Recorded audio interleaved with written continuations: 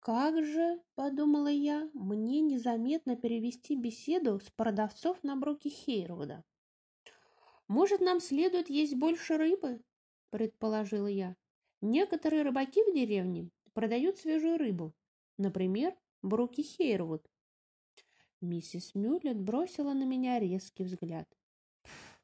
Бруки Хейрвуд?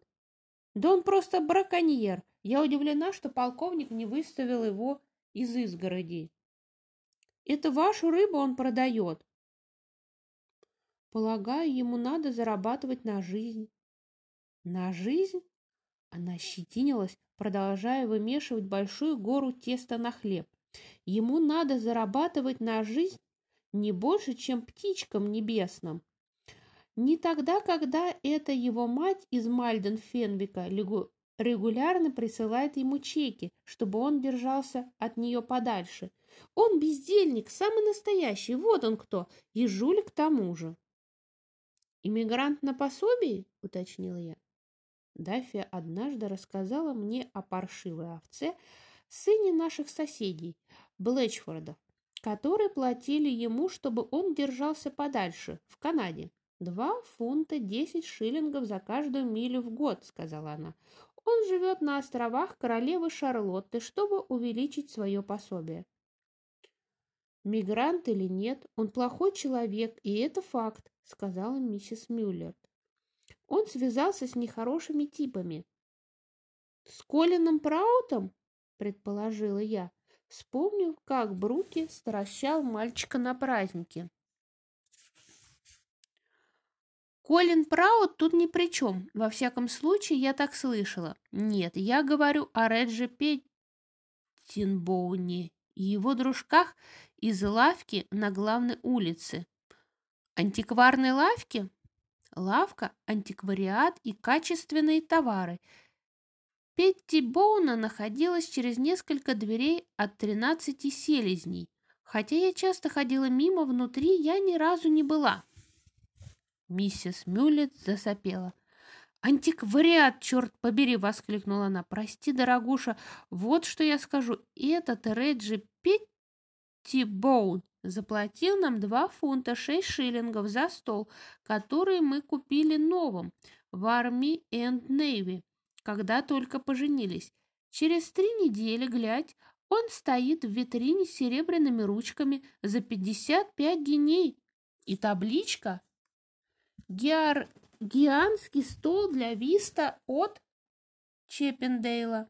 Мы знали, что это наш, потому что Альф признал выжженную отметину на одной ножке. Он ее сделал кочергой, когда пытался выудить уголек, что вывалился из камина и закатился под стол, когда наша Агнес была совсем малюткой.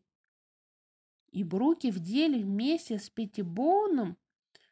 Полагаю, да, закадычные дружки, близкие, как половинки щипцов для орехов, эти двое. Интересно, что его мать думает об этом? Сказала мисс Мюллет, очень оно ей надо. Ей с ее красками и кистями она рисует лошадей и гончих, ну, знаешь, всякое такое, неплохо зарабатывает на этом. Держу пари, Бруки и его тайные делишки не принесут ей ничего, кроме позора.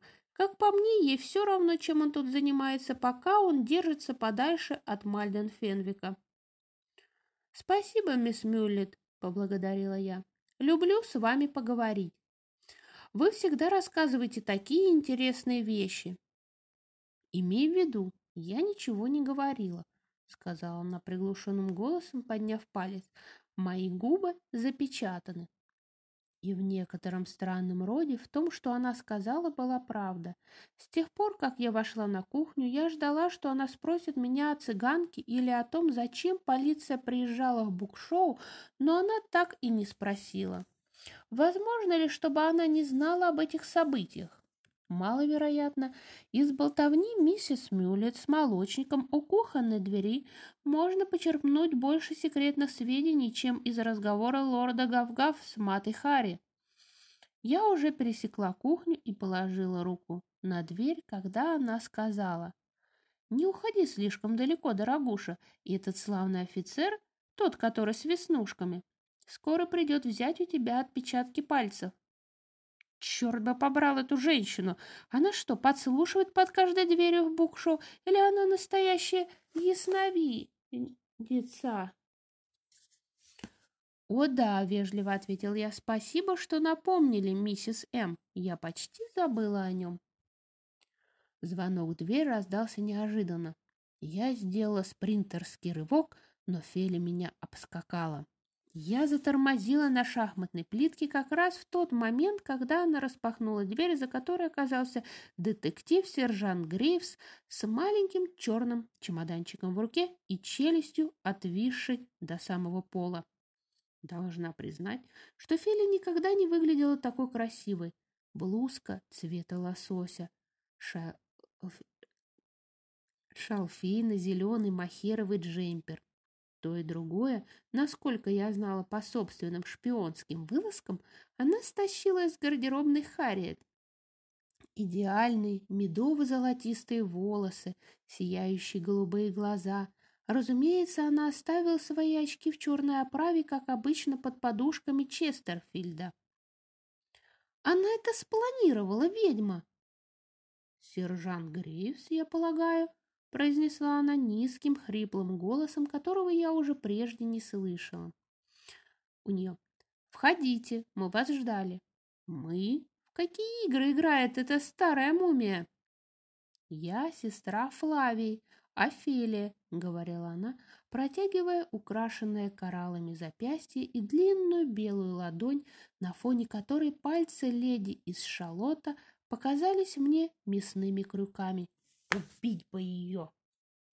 Какое право имела Феля вторгнуться вот так бесцеремонно между мной и человеком, пришедшим в букшоу, исключительно чтобы взять мои отпечатки пальцев? Непростительно.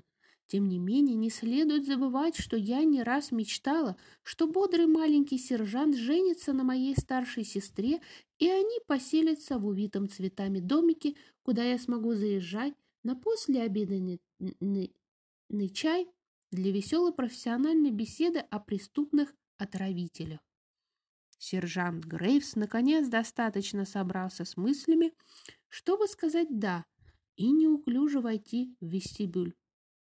«Чашку чая и печенье, сержант?» — предложила Феля, умудрившись изобразить такую интонацию, будто бедный гость переутомился, устал, как собака, и не доедает. «Да, меня мучает жажда, должен сказать», — выдавил он застенчивой улыбкой. «И голод», — добавил он. Феля отступила, пропуская его в гостиную. Я пошла следом, словно брошенная гончая. «Вы можете расположить ваше оборудование вот здесь», — сказала ему Феля, указывая на стол эпохи регенства, стоявший подле окна. Как ужасно трудна должна быть жизнь полицейского. Оружие, преступники, подбитые гвоздями сапоги. Сержант Грейвс оказался достаточно учтив, чтобы не ударить ее. На самом деле, похоже, ему это даже нравилось. «Это трудная жизнь, мисс Офелия», — сказал он, — «по крайней мере, большую часть времени». Его улыбка на щеках с ямочками. Не буду больше читать, но тут так мило написано. Его улыбка с ямочками на щеках давала понять, что сейчас у него один из более легких периодов. Ой, отключаемся.